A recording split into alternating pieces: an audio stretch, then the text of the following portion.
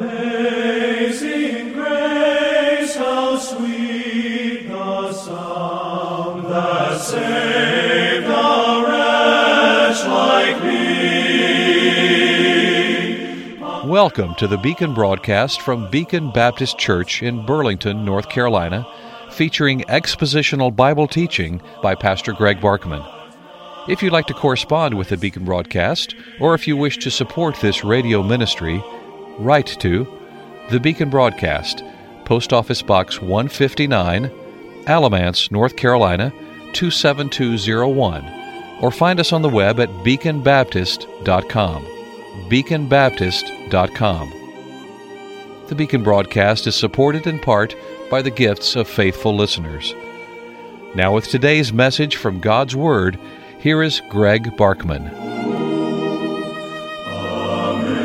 Amazing grace. In continuing to describe the work that has been assigned to him, the Apostle Paul, in the last two verses of 2 Corinthians chapter 5, tells us, number one, his commission, and number two, his message. His commission, as he describes it here, is to be an ambassador for Christ. Now, other places, he tells us that his commission was to be an apostle of Christ, and other places, a preacher of the new, or a minister of the new covenant.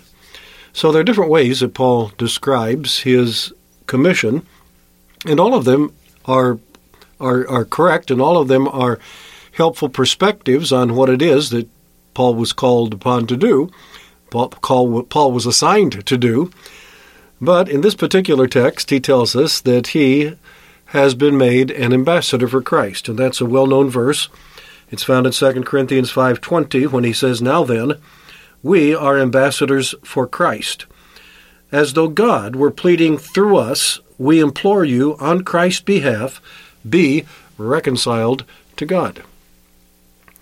And as we saw when we looked at that verse very carefully, the plural we doesn't refer just to Paul, it refers to others, and by working our way through that knowledge and considering other places where we are told about this work, we come to the conclusion that in fact all Christians are called to be ambassadors for Christ, because we have all been included in the Great Commission.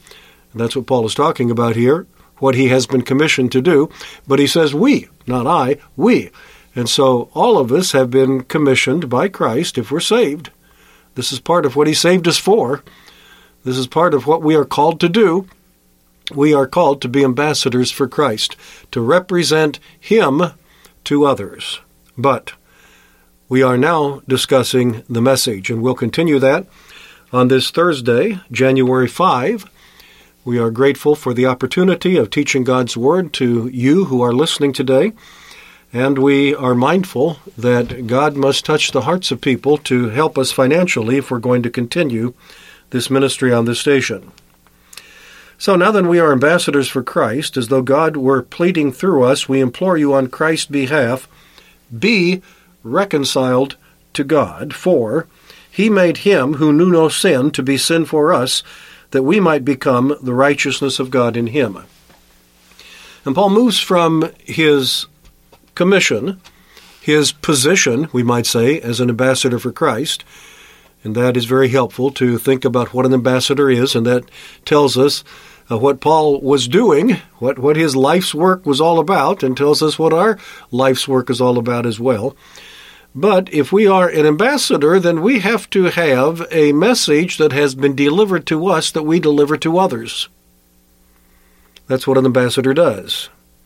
He represents his sovereign to another kingdom, and he speaks with authority on behalf of the one who sent him.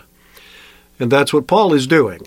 He is taking the message that was delivered to him by Christ, and as Christ's ambassador, he is delivering that message to others. And he tells us what that message is, and we'll continue looking at that in a moment. But it's important that we understand that's what we're called upon to do as well.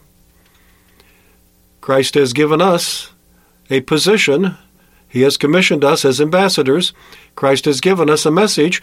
He hasn't said, now you're my ambassador, so go out there and tell people whatever you think might be helpful, whatever you think might work, whatever you think might appeal to them, whatever you think might induce them to make a decision in favor of Jesus. No, it's not that at all. He says, go out there and deliver this message. This is the message. Your responsibility is not to improve it. It is not to edit it. It is not to change it. It is to deliver it as it has been delivered to you. And in this message, there are, I think, at least 6 key words, and if we'll understand them, we'll understand what the message is that we are called upon to deliver on behalf of Christ. And the first one is the word reconciliation, which we looked at on the broadcast yesterday. This is the message. We implore people, be reconciled to God. Your relationship with God has been destroyed because of sin. You are not in a right relationship with God. You are alienated from God, and you need to be reconciled to God. And so that's the message. We tell people the truth about their relationship with God, which will come as a shock to some people who think naively that they are in very good terms with God. Probably because, number one, they have not understood the reality of their own sinfulness, and number two, they haven't understood the reality of who God is and what He requires. Because God is so generally misrepresented in our world, and the idea is that God is something like a loving Father, loving Santa Claus in the sky, who is just so desiring for people to just come to Him, to just accept Him, to just approve of Him, to just make a decision for Him, and He will do virtually anything that will encourage them, that will persuade them to do that. What a misrepresentation of God. We're not in good standing with God. There's a barrier, a sin barrier, that needs to be removed. And until that is removed, we are under God's wrath. Not a message that you hear very often, but that's very frequently repeated in the Bible. Until the sin has been removed, our sin, which is enormous, we are under God's wrath. We are under His condemnation. We aren't waiting for the day of judgment to find out whether or not we are condemned. We are under condemnation. We are condemned already. And the question is, how do we remove that condemnation? And the answer is, be reconciled to God. That's the first word, reconciliation. But there's another key word, and I will call that word initiative, because the initiative is with God. We need to understand this, and that's in verse 21. For He, that is God, made Him, that is Christ, who knew no sin, to be sin for us, that we might become the righteousness of God in Him. He did that. God took the initiative. God acted to remove the barriers. The barrier between us and God is our sins. We committed them. God is the one who is offended. We have done what is wrong. He hasn't done anything wrong. God is the one who has been offended, and therefore we would expect Him to require that we come to Him. But the problem is we can't, and we won't, until God takes the initiative. He did something. God acted to remove the barriers. He, who is the offended party, took the necessary steps to bring about the reconciliation. It was God's love. It was God's goodwill, not ours. Not ours. If it depended upon our initiative, we would never be saved. But thank God, He took the initiative. So that's the second word. Word number 1, reconciliation. We need to understand that. We need to deliver that message to people, their need for reconciliation. Message number 2, initiative. God took the initiative. For God so loved the world that he gave his only begotten Son. Keyword number 3, Savior. He, we read in verse 20, for he, God, made him Christ, who knew no sin. The him is Christ, and only Christ is able to reconcile a sinner to God. A righteous God must be reconciled righteously. That's another aspect that many people don't understand. Because of the misrepresentation of God, the common idea is, well, God can forgive in any way he wants to, and he wants to. So what's the problem? I've heard it put very, very sacrilegiously, something like this. I love to sin and God loves to forgive, so everything's fine. Well, wait a minute. Yes, you love to sin, and yes, God loves to forgive, but there's a few things that you are leaving out, and the forgiveness is not just something that God can do willy-nilly.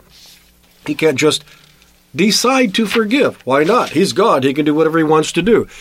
He can do whatever he wants to do within the boundaries of his nature, of his character. And in this case, we've got a problem. God is a holy God, thrice holy God, and the only way that a holy God can remove sin is if the penalty for that sin has been paid. It has to be satisfied. He is holy. He is just. Now, there's two ways to satisfy the penalty. One that we all understand and one that we never would have imagined. The one we all understand is that we have to pay the penalty. And then the question is, well, how do we do that, and what is it?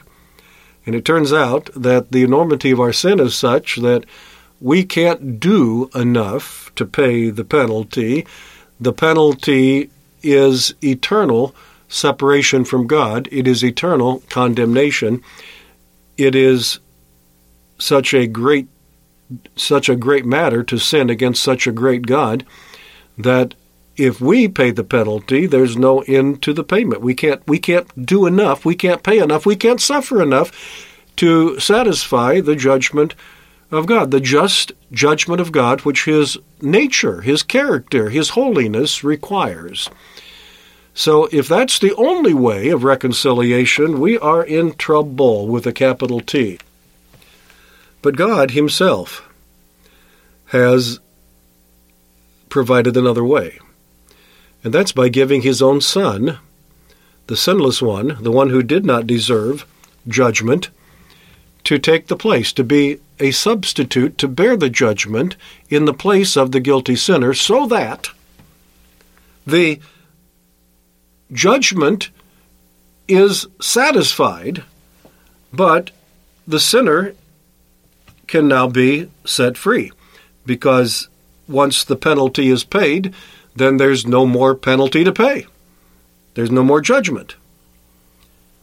We read about this in Romans 3:26, to demonstrate at the present time his righteousness, that he might be just. He must be just, and the justifier of the one who has faith in Jesus. God must be just to demand a satisfactory payment, and we can't pay it. It's too big. But God also is the justifier. His love, his mercy, his kindness satisfies his own wrath in the person of his Son. Until tomorrow, Greg Barkman saying good day. May God give you his eternal peace.